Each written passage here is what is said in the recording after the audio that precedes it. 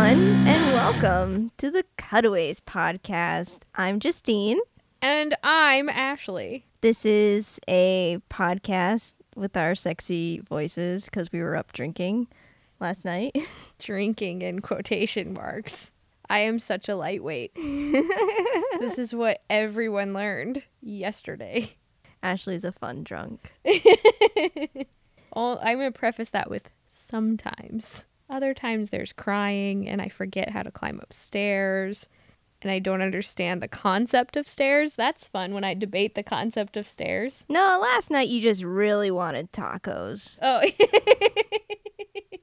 tacos are good.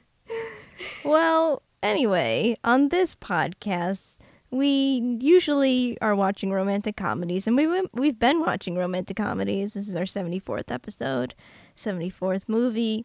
And we've been watching since the dawn of movies, 1918. Was that the dawn of movies? No, I mean, it was real close. Real close. Real close. It's yeah. Like 20 years after, right? It was like 1901. It depends. Okay, well, this is me being like, it depends on your definition of movie. Well, motion pictures in general. Still, that depends on Okay. your definition. Got you. Such a snob. Well, today we're doing a little something different as per suggestion.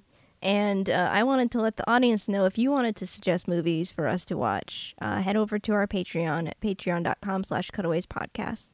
And find out more. Yes. So take it away, Ashley. Well, today we're watching 1997's Life is Beautiful. I've already got the tissues ready. Mm-hmm. If you don't know what this movie is, it is going to be a crier. Yeah, even I think Netflix or DVD.com says it's an emotional tearjerker or something, you know. Yeah. Well, are you ready for the description? I'm in for a good cry. Okay. A Jewish-Italian waiter named Guido is sent to a Nazi concentration camp along with his wife and their young son. Refusing to give up hope, Guido tries to protect his son's innocence by pretending that their imprisonment is an elaborate game. It sounds so sad. It sounds super sad. I am so glad I've got tissues, I've got blankets, I've got towels, I've got buckets, I've got heating pads. I don't know what else you need when you're in an emotional crisis, but that helps me. You know, it's good to sometimes get out just a good cry. Yes, this is true. I think we need it. Or a good laugh. Good cry or good laugh are always very good for the soul. Mm-hmm. Well, this movie stars Roberto Benigni, Nicolette Braschi, Giorgio Cantorini. Oh, I said that one right. It was directed by Roberto Benigni. The editor is Simona Paghi. The assistant editors for Avid were Benny Atria and Madalena Colombo. The second assistant editor, who is also uncredited, was Irma Missantoni. Missantoni. This is just all revenge for me for saying all those French names. Getting back at me. It was rated PG-13 for Holocaust-related thematic elements. Very specific. Oh, and it's in Italian.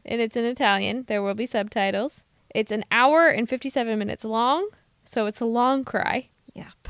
This is like Schindler's List up in here. It's rated 4 stars on DVD.com. As for the awards, at the 1999 BAFTA Awards, Roberto Benigni won Best Actor. It also was nominated for Best Foreign Language Film. At the 1999 Academy Awards, Roberto Benigni won Best Actor. It also won for Best Music Score and Best Foreign Language Film. It was also a Best Film Editing nominee, a Best Director nominee for Roberto Benigni, and Best Writing for Original Screenplay nominee. It also was a nominee for Best Picture. You don't see a lot of the foreign films nominated for Best Picture. Yeah, it happens like once every 20 years or something crazy like that. So this is typically when that happens, that means it's kind of good. Like The Artist. It's to be a good one. It's going to be a good one, but it's going to make us cry like a lot. Yeah. Like a lot. Ready to go cry? Cry the booze out from your eyelids. What? I didn't even have that much. I drank like a 3/4 of a drink. I know. Maybe it was a strong drink. I didn't like it, so it was probably strong. Oh, I liked it because it had the bubbly, fizzy, champagne-y feel, but also then the fruit juice. I really liked it. Thank you, Blue Collar Post community, for getting me drunk last night. Free booze! Hey! Hey, girl, hey! Okay, we just watched Life is Beautiful. I think Ashley and I are just going to continue our conversation from pre-recording. Of sadness? You know, Ashley told me a lot of people didn't like this movie because they said it makes light of the Holocaust, which I don't agree with.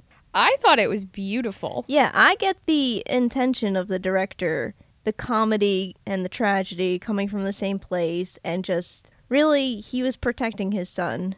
It would be a lot harder for that little boy to hide knowing the truth. Yeah. It's a lot easier when it's a game. Yeah. Also, like, this year I watched the Holocaust movie that was nominated last year.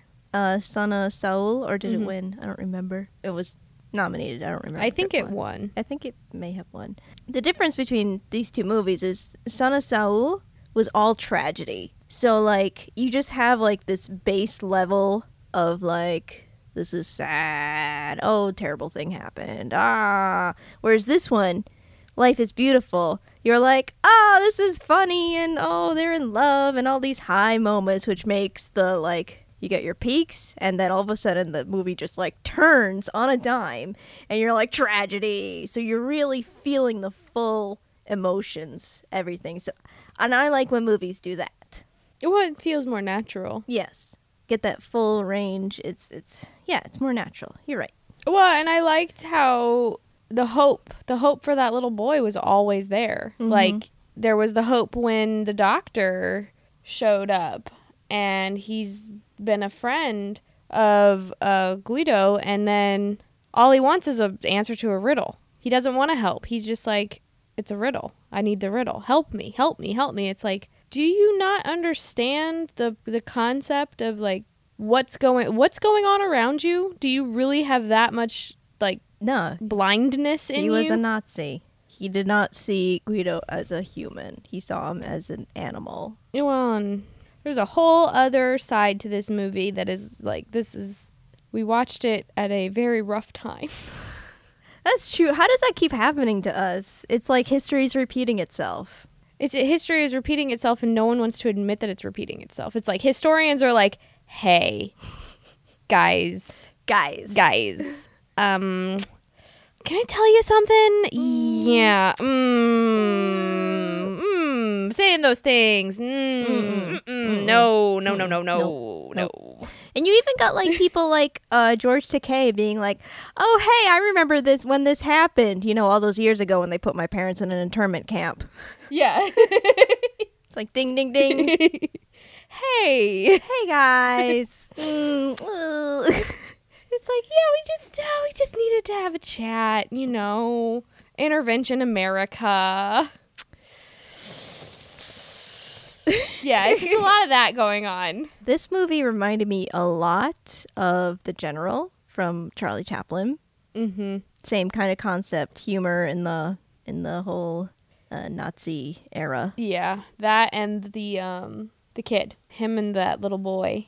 That's heartbreaking too. That one's just as bad, if not worse, than The General, because it's just him and this kid going back. It's a lot like this movie, where it's him and the kid going back and forth, and them having to, like, come through these comedic, tragic moments. This kid is an orphan, and Charlie Chaplin is just, like, there. I found a lot of parallels between this and The General, and I think something else. I can't remember. Did it remind you of anything?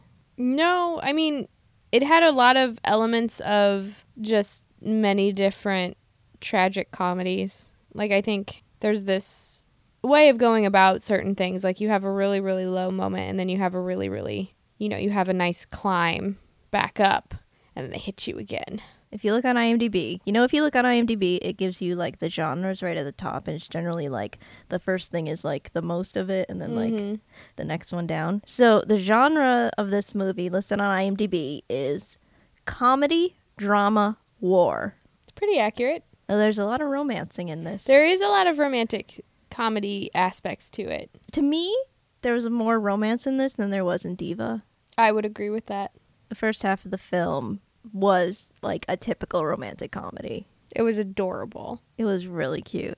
I'm going to go around and just saying, hello, Principessa, to Sam every day. Buongiorno! Buongiorno, Principessa. Totally going to do it to Sam. I don't care that it's like completely and utterly inaccurate, but totally doing it to Sam. You're doing it. You're doing it. Whatever happened to his friend from the beginning of the movie? I have a feeling that he was one of the first ones in the camps. He was taken. Yeah. You kind of like time passes and you can't really tell exactly what happens with everyone. You're kind of like it. The reason why it's not a historical movie is that like it's like the background has historical things going on, but like the movie takes your focus and focuses it on these specific people. Right. It's like the day-to-day lives of these people. And then all of a sudden, you know, just like any other day, this one person is gone. It's like, I don't know where they went. It wasn't their story. Yeah. But I do feel, because he was also Jewish. Mm-hmm. So I felt like it was that. Yeah. And like we missed all the years of pretty much any sort of Nazi The takeover. Yeah. Like all of a sudden it was like 3 years later or something. But I liked how they could set up the takeover, how easy it was for them to take over Italy. Mm-hmm. Because they had, you know, the aristocratic crowd. They had sympathizers.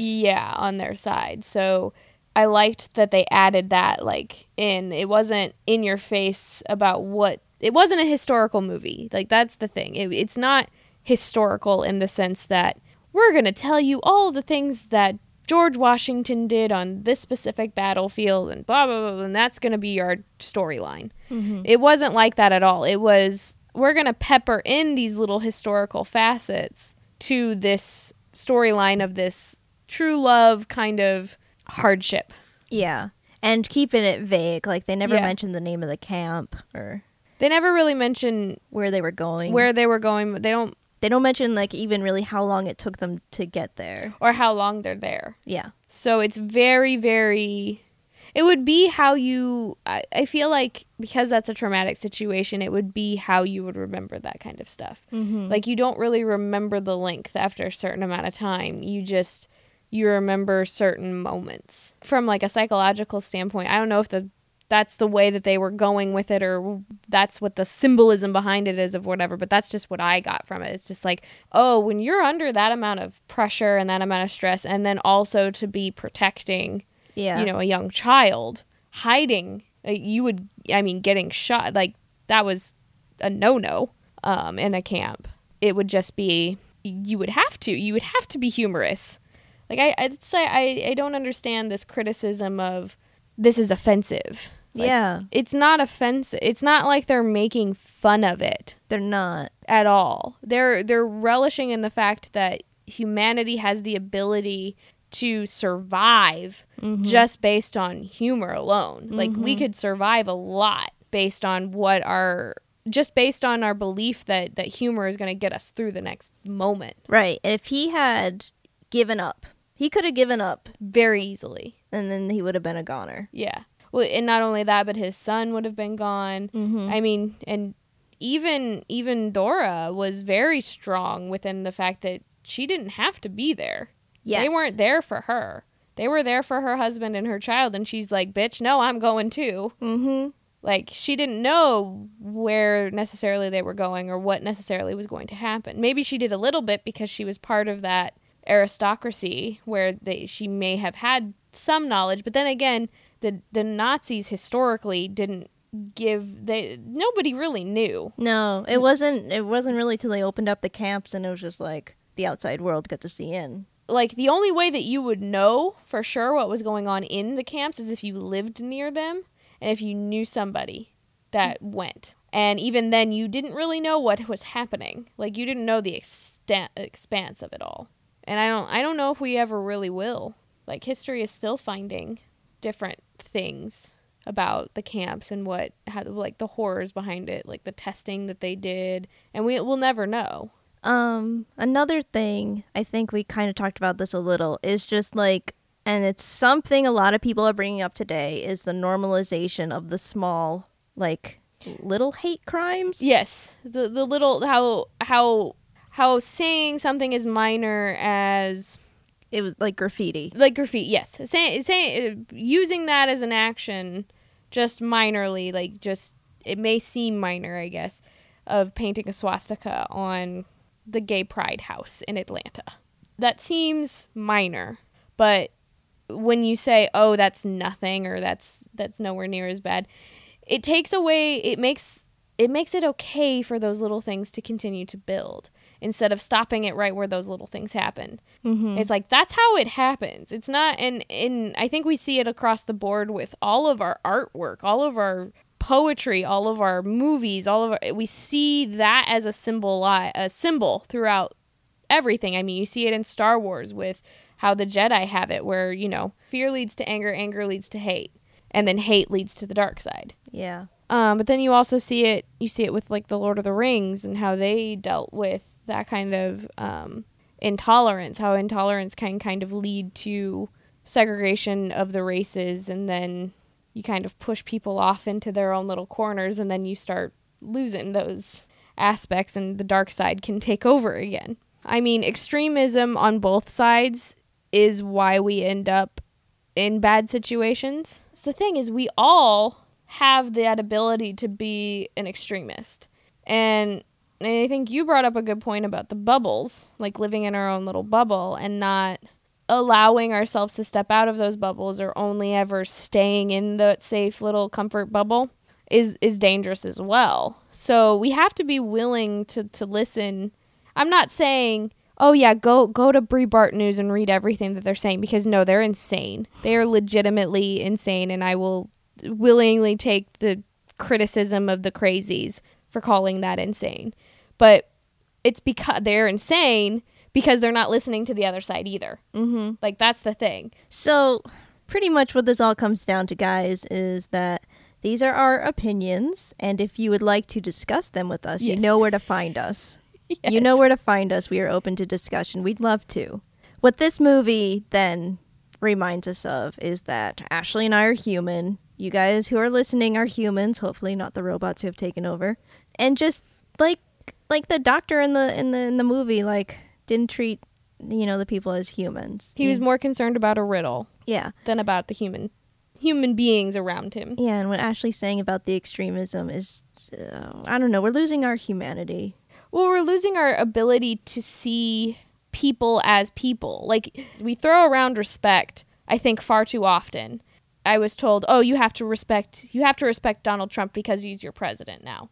It's like, no, I can respect what the office stands for without respecting the person who is representing that office because of the person that he is. There is a distinct difference between respecting humanity as a whole and then respecting the horrible things that humanity can do.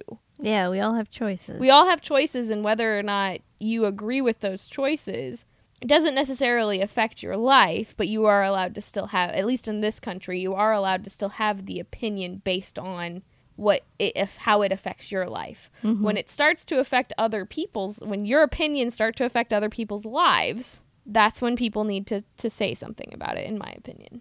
Here's a stupid, silly example, because this is how our movie works today, where it brings up It silliness. brings up a lot. Ashley is a Spuffy shipper. Ashley ships Spuffy. I am in that camp. I love me some Spike. And I am Camp Bangel. We disagree. And we even, make fun of each other. Just a little bit. A little bit. Because it's just fun and it's silly. But we respect. Twitter is not owned by the government. Twitter is not owned by the government, and society can influence where shoving that speech aside. Because we didn't, in this matter, we didn't do it strong enough. We were more influenced with the entertainment of it all than we were what was actually being said, because we were like, oh no, this will be gone by the time it's, election time. It wasn't. It didn't. We need to accept that as a society, that we were more entertained by it than we were appalled by it. And that is terrifying. And now we have the Hunger Games. No, there's literally, did you Thanks. see the commercial for the reality TV show? I don't want to know. There's a reality TV show coming out called Hunted. And And you literally, it's a contest of people getting tracked in the woods. It is the first step to the Hunger Games. That is where we are right now, but it's important to talk about it. And like Justine said, I'm very opinionated, and I like to debate with people, as I am a strong believer in history, and I believe in studying it and using it as a way to learn and be influenced by the past, in a good way. We need to acknowledge the bad things that happened and not idealize. Like, we don't need to idolize the 1950s, even though there are some good things that happened in the 1950s. There was also some really shitty bad things that kind of get lost in the nostalgia of it all. As I referenced last night in a drunk rant. Oh, good times. One of these days, we should do a drinking podcast. A drinking podcast. Give us comments on what we should watch when we are doing a drinking podcast, and we'll actually drink what we like instead of drinks we don't like. Oh, I liked that drink last night. That was good. Oh, I know you and did. Vodka. But yes, give us comments. Give us some comments. Okay, Life is Beautiful from Miramax. And we start out in Italy in 1939. This beginning of the movie was really fast. It had to be. Yeah, it had to be. But they're like speaking Italian really fast and everything's happening really fast. But it's setting up a lot. And, this movie is pretty formulaic in that, like, we're totally learning little things that he's going to implement later. Yes. So we meet Guido and his friend. I don't remember his friend's name. Francisco? I think it was Francisco. There were two C's. Good old Frank. Yeah. Just go with that. They're driving. They're speaking poetry. So he's a poet. He's a poet. And the brakes go out. And this was a funny part because, like, they go down this mountain and then they enter, like, this motorcade for the king. Mm-hmm. And then, like, all these people start saluting him because he's just waving, get out of the way, I have no brakes. And then they start saluting him. Like, total Nazi salute going on. Yeah. But it was funny. I thought it was funny. It immediately reminded me of The General. Oh, yeah, no, it was definitely making a mockery of it. Yes. But it was just like, it was really funny when they're going down the mountain and they go through the woods and they're like, we're going to die, we're going in the woods. And then they come out through these people, like, saluting, doing the Nazi salute. And you're like, this is fucked up. This is funny, but this is fucked up. And that's the movie. Yeah, no, that was like the general feeling of it. But it definitely, for me, it's just, it connects it to a whole range of things of what, we should look back on history for, of looking back on it with the good and the bad. Okay, so when, like, the car's down, they stop off at this little place, and Guido's talking to this little girl, tells her he's a prince, and pretty much we learned he has a lot of imagination. He's very entertaining. He's definitely like the guy from Big Fish. Mm-hmm. Inventing the stories. He is a storyteller. He's awesome. Yes. So this woman, like, falls out of the barn on him, and so he's like, oh, my princess, Principessa. So he meets, this is the reoccurring woman he's going to meet. This is Dora. Dora, who will eventually be his wife. Yes. This is the first time they meet. So he's going to stay with his uncle who owns, like, this hotel. But he also, I don't know, they're going to stay there. Oh, I thought he was like the head waiter of this hotel. I thought the uncle owned the hotel. Oh, I didn't get that. I thought he was like staying in the uncle's like house, the guest house in the back. And the uncle worked at the hotel. Like he was like the head waiter dude. Either way, he may have owned the hotel. It wasn't unclear in subtitles. Yeah. The uncle, right away, when they meet him, the uncle's been accosted. People are run out of the uncle's house, and the uncle is there, like, on the ground, and his things are all in a disarray. Yes. But they, like, don't mention it, and he's just like, it's just a couple of these barbarians. The uncle is Jewish. Yes. Is what the story is driving at. So his friend, Francesco, becomes a upholsterer. Guido really wants to open a bookstore. That's his thing. So he goes to, like, apply for a license to open the bookstore. So he has this accident with this guy who is supposed to sign off on that. He's like some sort of government official. Yeah, he's like the bank manager / government bank owner. He's a government dude. Yeah. He has an altercation with Guido accidentally when Guido knocks flowers. It's like a... He's nervous and he accidentally like throws a vase of flowers out the window. Yeah, and it lands on the guy's head. And when then he goes out there to apologize, say it was an accident, the guy puts on Guido's hat, which was full of eggs. Yes. So the eggs end up on the guy too. So the guy does not like Guido. He's like, you are never getting your bookstore, dude. He will henceforth be called Eggman. The Eggman. The Eggman.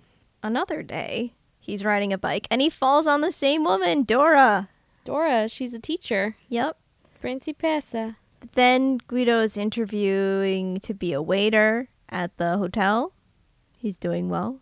He's entertained and he's smart. Mm-hmm.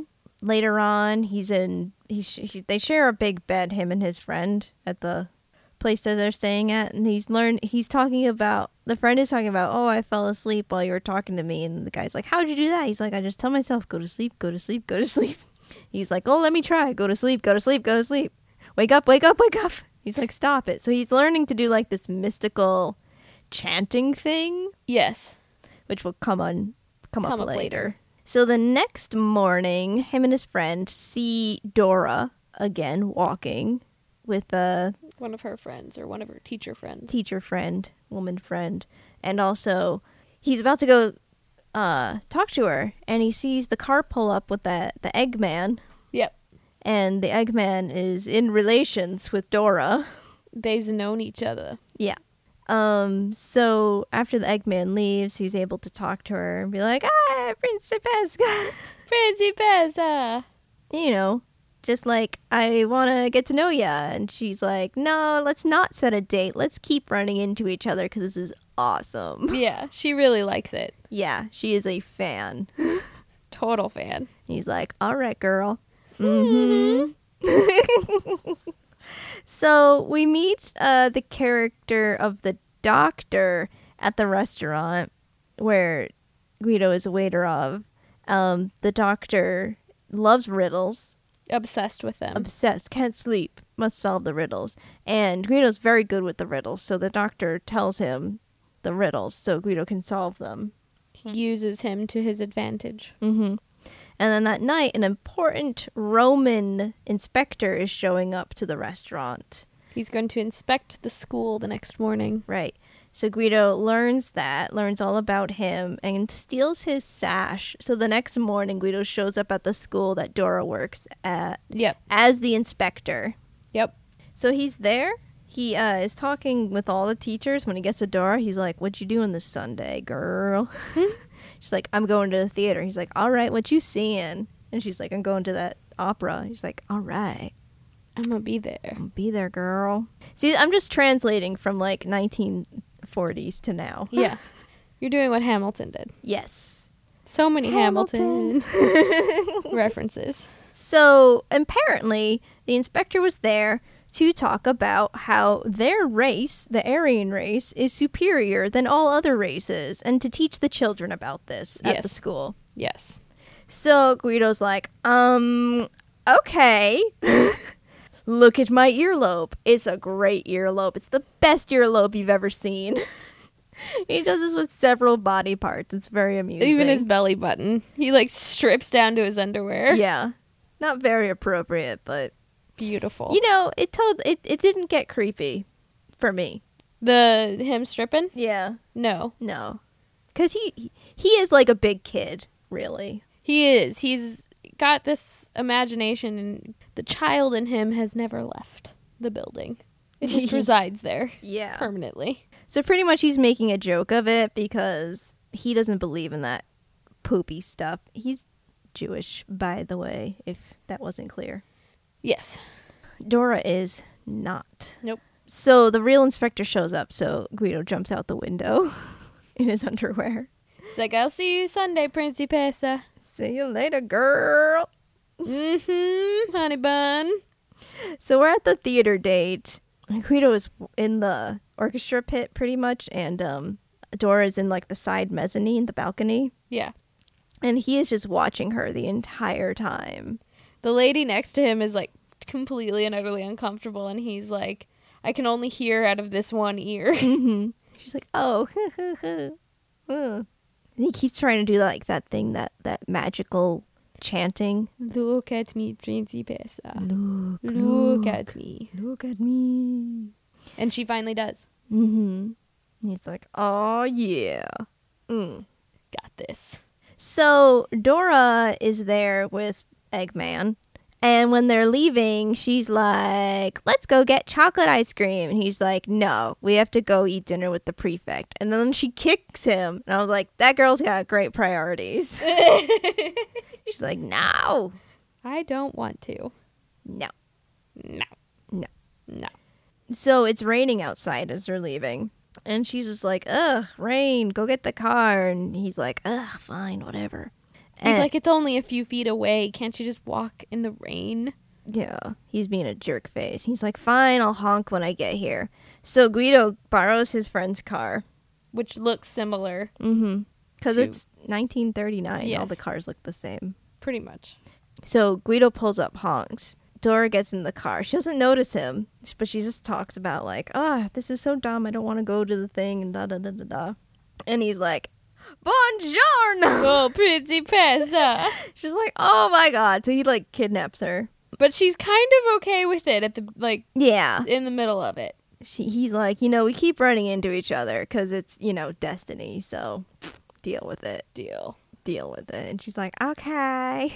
But then a lot of things just go wrong all at the same time. Because it's raining so hard, he kind of crashes the car, which he couldn't really drive in the first place. Yeah, he never knew how to.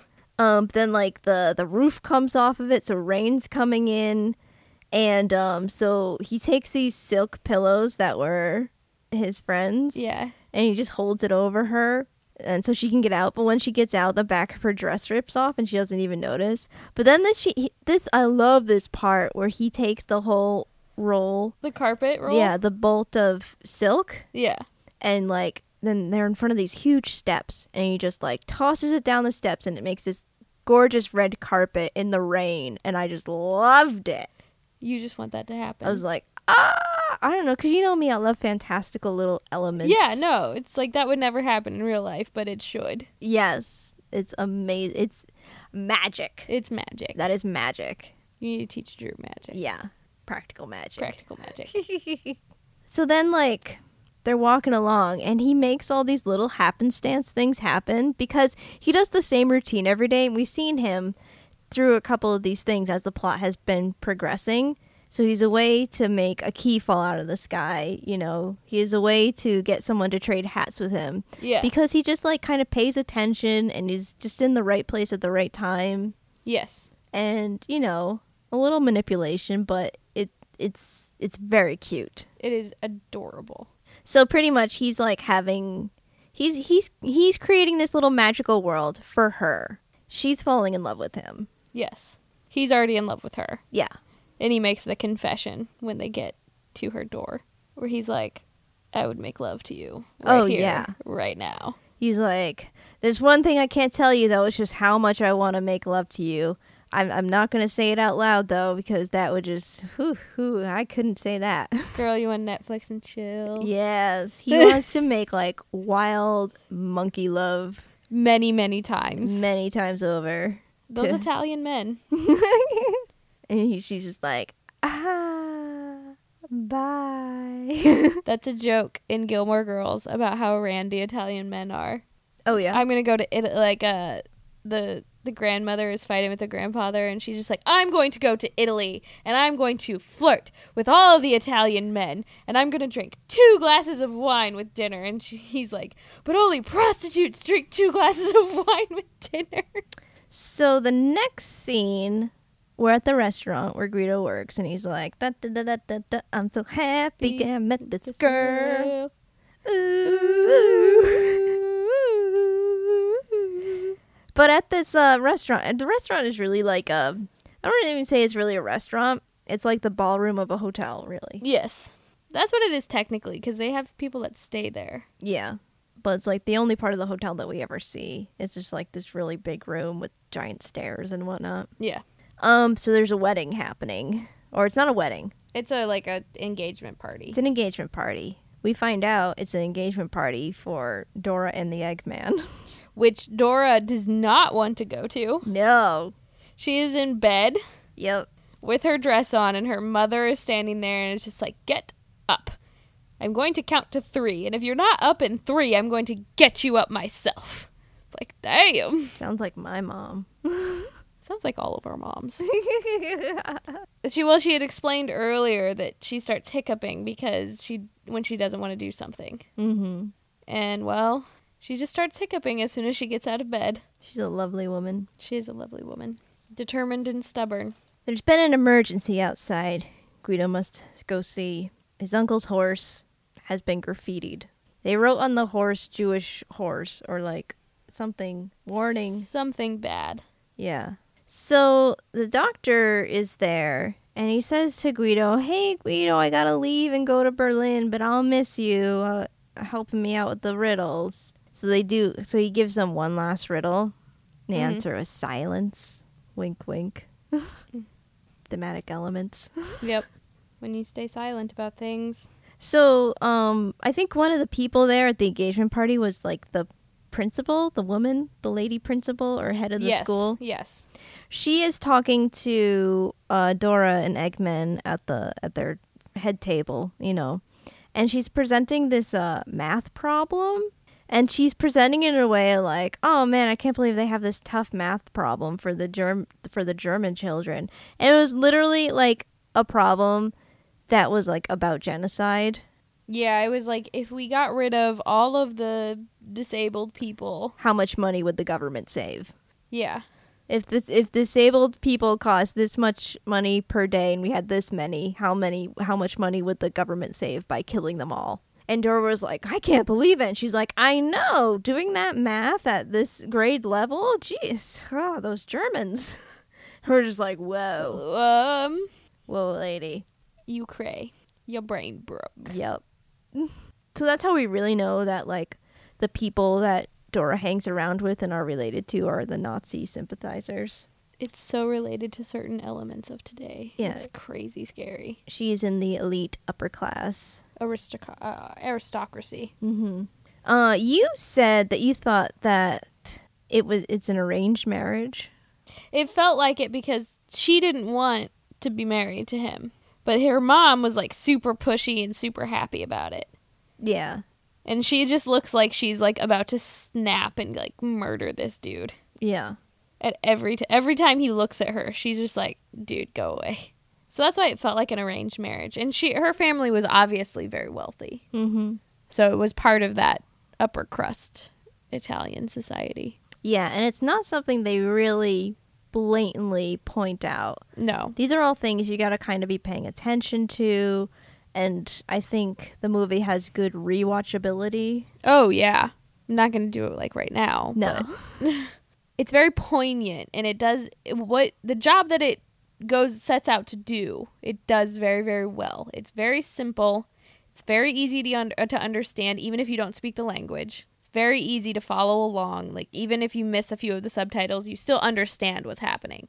It's also very, very human.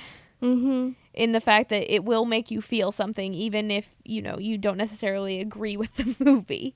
So Guido sees Dora there, and he's thrown off. He actually falls over a chair. Yeah, he does. And he's kind of in shock that this woman that he loves is engaged to this person that hates him.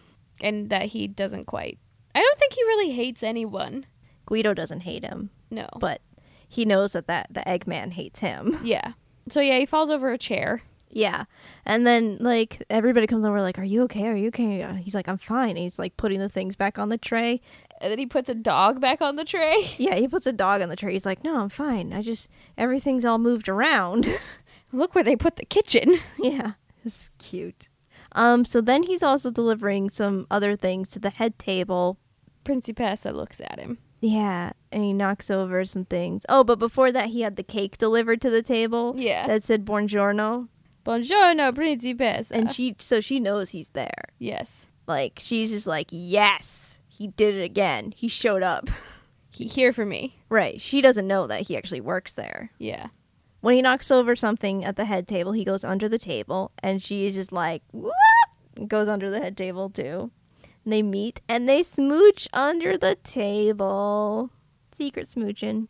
And then this big, what they called it, an Ethiopian cake came out. The racist cake. It had a giant ostrich on top of it, holding an ostrich egg in its mouth. Yeah. People were saluting over the black people. Yeah. After that happens, after the cake is brought in, Guido rides the horse in and says, "There's room for you here, princess." Yeah. And so, like, she gets on the horse and, rescues her via horse, like traditional fairy tale. Via a graffitied horse. Yeah, and everybody's applauding because they think it's a part of the whole spectacle. But it's not. It's and then not. Eggman realizes what's going on and gets very angry. Yeah. So they pretty much, at this point, then they run away. Mm-hmm. They run away, still in the same town, pretty much, but, like, just seclude themselves to not talk to those people ever again. And they go into this, like, greenhouse They make the sex. to make love, and then out pops a baby, like, literally in the same shot. It's a 5-year-old baby. Little Joshua. Joshua. I like Joshua. Yeah, so this is a time transition, so it's now later. Everybody's a little bit older. He has his bookstore now. And they're at war. Mm-hmm. Which they don't really overtly tell you. You just have to notice the things in the background. Like they're building the sandbags over the statue in the square. Yeah, and then Joshua's reading the signs that say no Jews or dogs allowed, and he's like, why not? And this is when we first start to see Guido making kind of jokes. He's making it humorous so it's not scary. Right. He's like, no, they're just not having them there today. You want to do that for our shop? What don't you like? And he's like, spiders. He's like, okay, we'll make a sign. No spiders allowed. No spiders or Visigoths. I liked that. I'm not feeling good about the Visigoths today. I don't want them in my town, in my store. He's like, don't worry, Joshua. We invite everybody.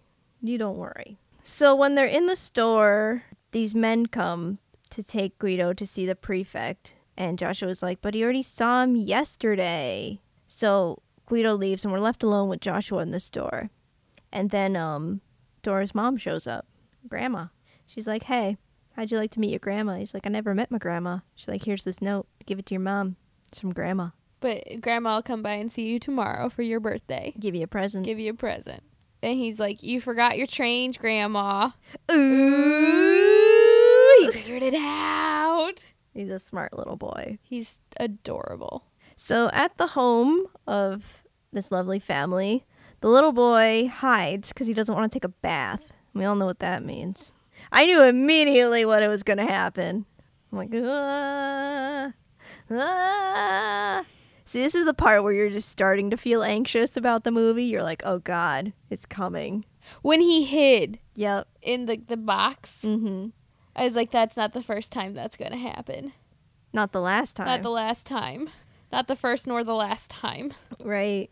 And I was just, very uncomfortable. Yeah, specifically with them talking about a bath. Yeah. Because we all know what happens. Unless you didn't pay attention in your history class. And if you didn't, what is wrong with you? For serious.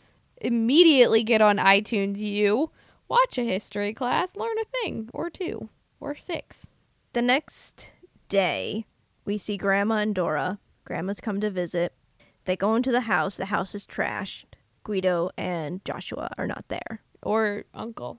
Or the uncle, right? The uncle lives there too. They're gone. We don't even see them get taken. We see it from the point of view of Dora being like, and now they're gone. And she's like, bitch, no, they didn't. Gonna track them down. Mm-hmm. We see on the truck Joshua and Guido and, a truck full of people. Uncle is there. Which, was that the same little girl from the beginning? Yes. That's what I thought. Yeah. They use a lot of See, that's the thing where I mentioned, it's like, you see a lot of recurring characters in the background, but it's like, you don't kind of notice when you stop seeing them. There's no, like, grand exit for a lot of characters. No. It's just like, they're gone now. Yeah. because it's like life. Yeah. When I saw the kitten again, that was like heartbreaking. Yeah, she had the little kitten, and then we see it again. Yeah. It's Joshua's birthday, so Guido's like, hey, this is all a big part of your birthday surprise. We're going someplace. Isn't that amazing? Yeah. That's what he tells them. So they get loaded onto a train, of course. Look, we're going to get on a train, and there's so many people we have to stand. There are no seats. It's going to be so much fun, little Joshua. So much fun just for your birthday. Just for you. Yep. I booked the ticket so last minute. Mom was so mad at me. Yeah. Dora shows up to the train station, says to the SS, you've made a mistake. You've taken my husband and son. And he says, it's not a mistake. And Dora's like, well, I want to get on the train too. And the SS guy is like, no, you should really leave. And she's like, no, I'm getting on the train. Yeah. He's like, fine, get on it. I wonder if this actually happened. I could see it happening. I literally thought she was going to be the one to die. I had hope, guys. The movie gives you hope. I mean, not a lot of it, but Some of it. A little bit, a little to cling on to. Yep. So they arrive at the camp, and of course the men and women are separated. He tells his son it's a game. This is like the main thrust of the rest of the plot, that It's all a game. it's all a game, and you have to get points by hiding and being good and not asking for extra food, not complaining, not missing your mom. Not crying. These will get you points. And when you get 1,000 points, you get a tank. A real tank. Not a toy tank. A real tank. And Kid is like, yes, I will win this game. It will be the best. Mm-hmm. Like no one ever was. Yeah. So don't be sad. Being sad loses points. So Guido starts his manual labor. He's carrying Anvils. anvils. Probably get melted down for metal to make things. Who knows? Yeah, that's what they did. Because anvils weren't really like useful anymore, so they melted it down to make tanks and other artillery things. The way he explains everything to Joshua, like when he comes back, everybody's all tired and beaten down and just like totally worn out from their 24 hours of labor. Pretty much. He's like, I've just been playing hopscotch all day. I tripped. Oh, I lost a couple points, but oh my goodness, I am having so much fun. Yeah. When we see the women, Dora learns that they take the old and the children to the gas chambers. They don't work. Yeah. And this woman tells her, as we know, that when they gather up the children to gas them, they say, you're going to go take a shower. So she's like, don't ever go to anywhere where they say take a shower. Run. So then we see Joshua has run away to go see his father, and he said, they told me to take a shower and I ran away. I don't wanna. I don't want to take a shower. And he does his little foot stamp. And Guido's like, go take a shower. You're dirty. And I'm like, no. Don't take a shower. No shower. No. He's like, fine, hide till I'm done. So he does. But the uncle's getting the shower. Yeah. And the little girl with the kitten. And the little girl with the kitten. The SS lady trips, and Uncle helps her up and asks if she's all right.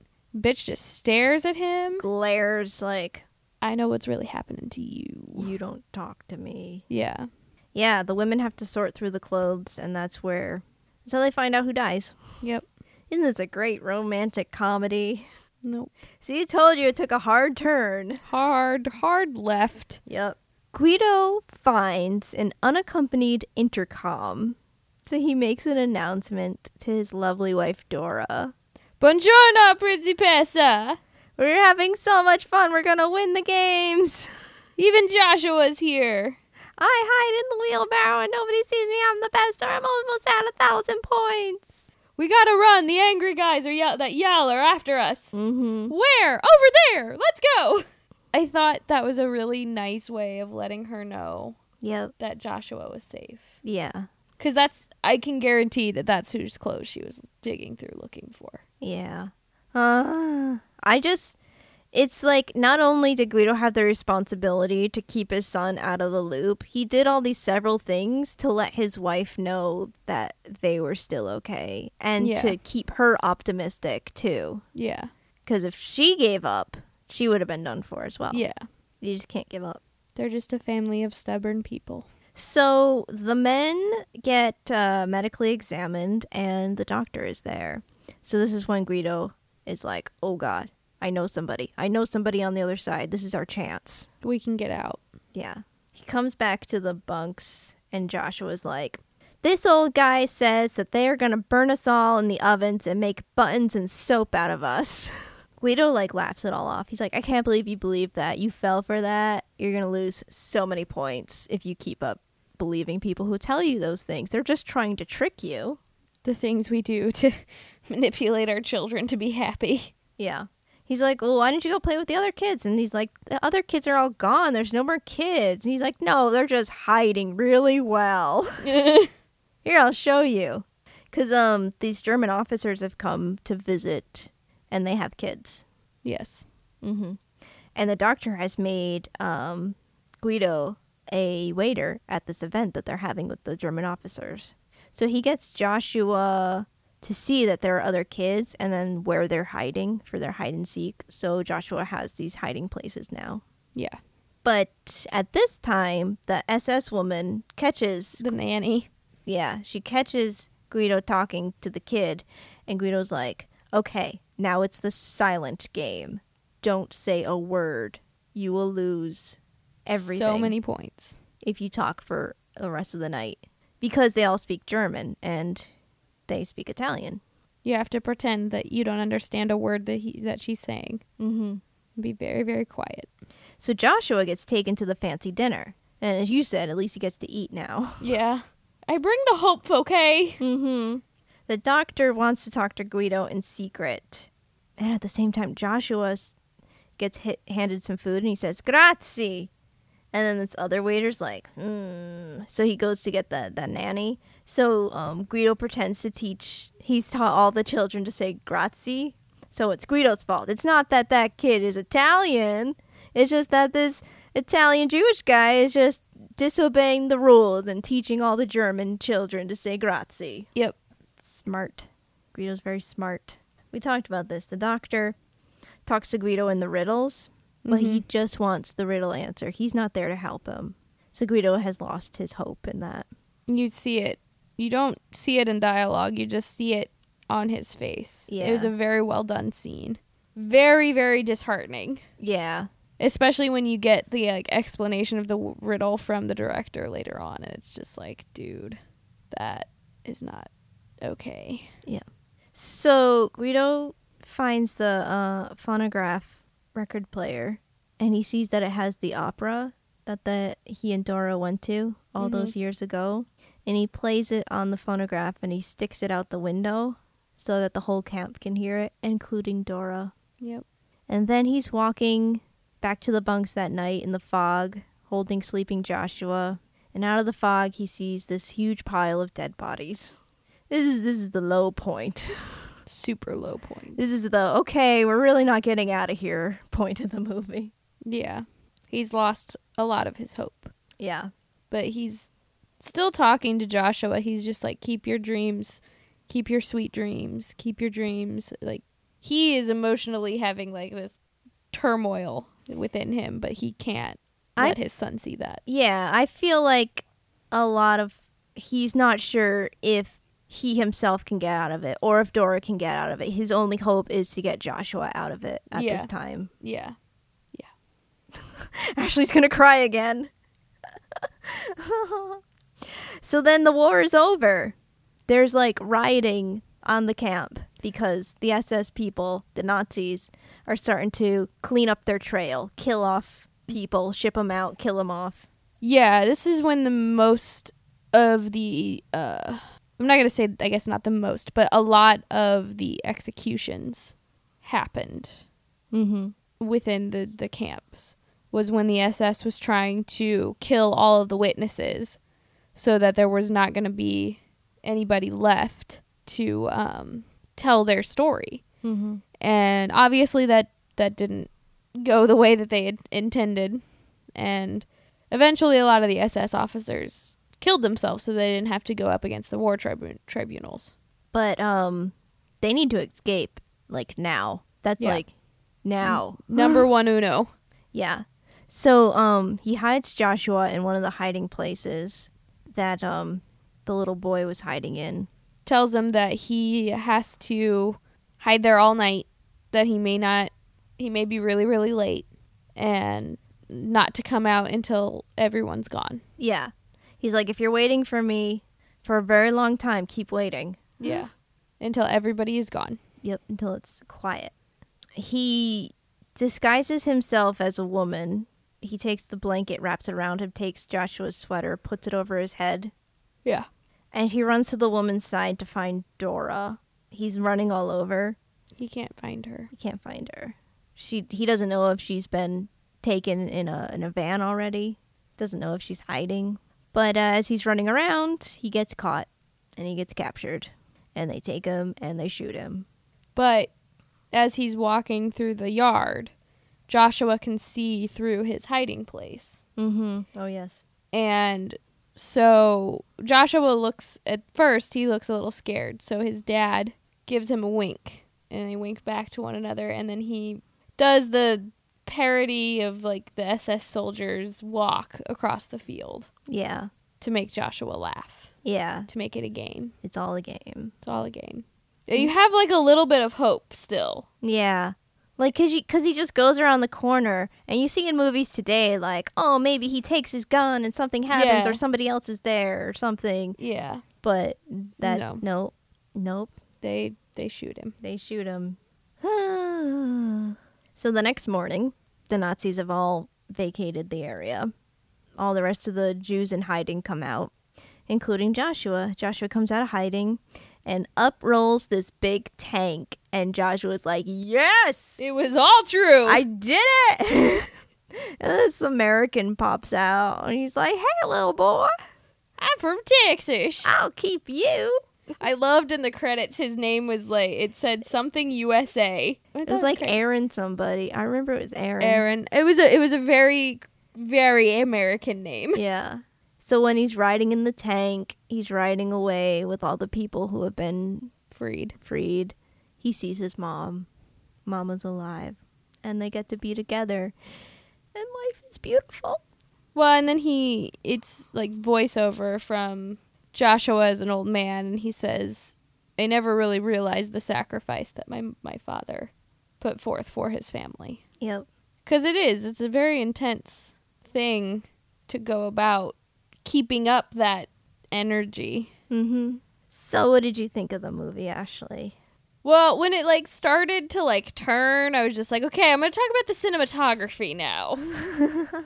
It was a beautiful movie. Like, it was very incredibly moving. It had a lot of things that the movies today don't have. Like, it definitely had this tragic comedic thing down pat. Like, it wasn't, I can't say that they did anything wrong, because I thought it was very incredibly moving and incredibly beautiful. And even just from a cinematography standpoint, they had these really amazing, beautiful shots. Even though they were showing these incredibly tragic and heart-wrenching things, it was incredibly well done. Mm-hmm. What did you think? Oh, I agree with you. Yeah, I think I just really like the subtleness of it. I feel like a lot of movies today are just like in your face or explaining a lot. But this one is just like a lot of stuff's happening in the background, or just like stuff that doesn't draw attention to, but you see it, you know. Well, it's a lot like Harold and Maude, how, you know, that stuff isn't, like, it's not hitting you over the head with it. It's one of those things that, like, once you let it sink in and then you understand, and then it definitely, like, puts you in your place as a human. Mm-hmm. Which I think we need that. We need that sometimes. We need to be reminded that, you know, there are other places in the world out there. There are other people. There's other thought processes. And how do we prevent these certain things from happening again? So how about we just rate this movie then, huh? Sounds good to me. What about you, Xander? Yeah, puppy. What do you rate this movie?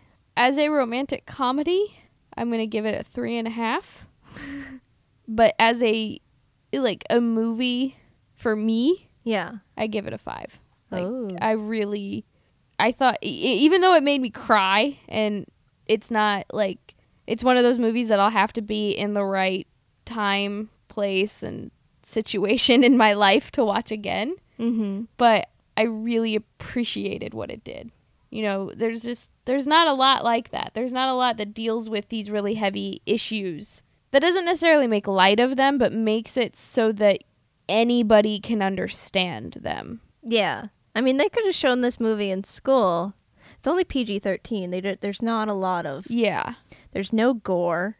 I mean, they showed Schindler's List in my school. I couldn't make it through Schindler's List. I had to, excuse myself on one of those days because it was too much. Yeah. I mean, but Schindler's List is more historically accurate and really brings, the thing home. The traumas. Yes. This could be, I don't know. I feel like you could show it to younger kids.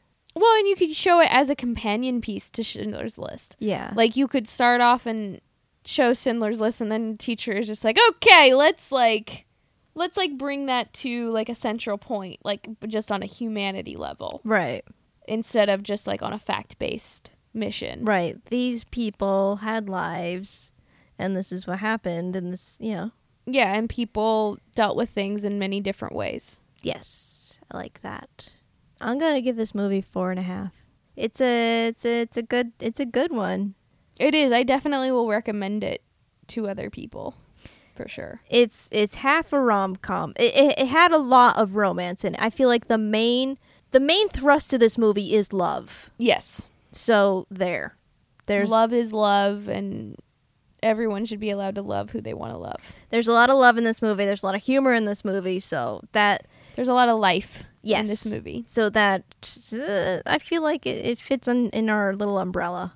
Well, and it's the crux of what I always took away from World War II. This is what we were defending. Mm-hmm.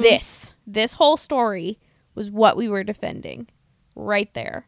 The ability to say what you need to say to get you through a situation. Well, next week we're taking a little turn back to the traditional route. The traditional route. I'm super excited for next week. Next week, oh my god, guys, it's our 75th episode, and it's our little holiday special. I don't think we're going to do anything special. I don't know. Who knows? Who knows? Santa might show up. You never know. You never know on the Cutaways podcast.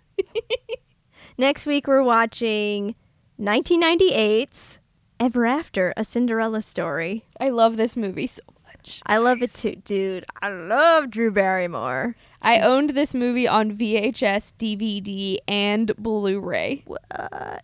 This is one of those, guys. Yeah.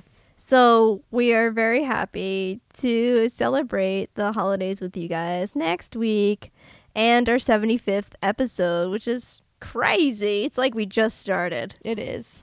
Happy holidays. Happy holidays. That's all I can... I'm so sorry. that movie... It's still, it's hitting me. It's hitting me way too hard. Ashley's got the feels. I've got so many feels. Well, hey, if you want to talk to us more about our podcast, we're always up to listening to what you have to say. Hit us up on our Patreon or become a patron yourself. Support us. You get goodies from us. Spread the love. Mm-hmm. You can recommend movies to us. Yes, we will. We will definitely take you up on those offers. Yeah, I mean, try to be romantic comedies, but you know if us. you want to make me cry, I understand. That's patreon.com/cutawayspodcast. Also, remember the booze episode. If you have a good suggestion for the booze episode, please let us know. Yes, let us know. Our website is the Cutaways Podcast, and you can download episodes there and comment everything. Do your thing. Right. We're on Fitter. Fittergram? Yep. Ooh, I like it. That's our new thing. We're on Fittergram. Cutaways Podcast. That would be Twitter, Facebook, and Instagram. Yep. For those of you not in the know. We're on iTunes and Stitcher and anywhere that you listen to podcasts. We're there for you. Rate us, subscribe to us. It helps us out very, very, very much. Let your friends know. We love you guys. We love you. Thank you guys so much for being a part of our slumber party today. Bye!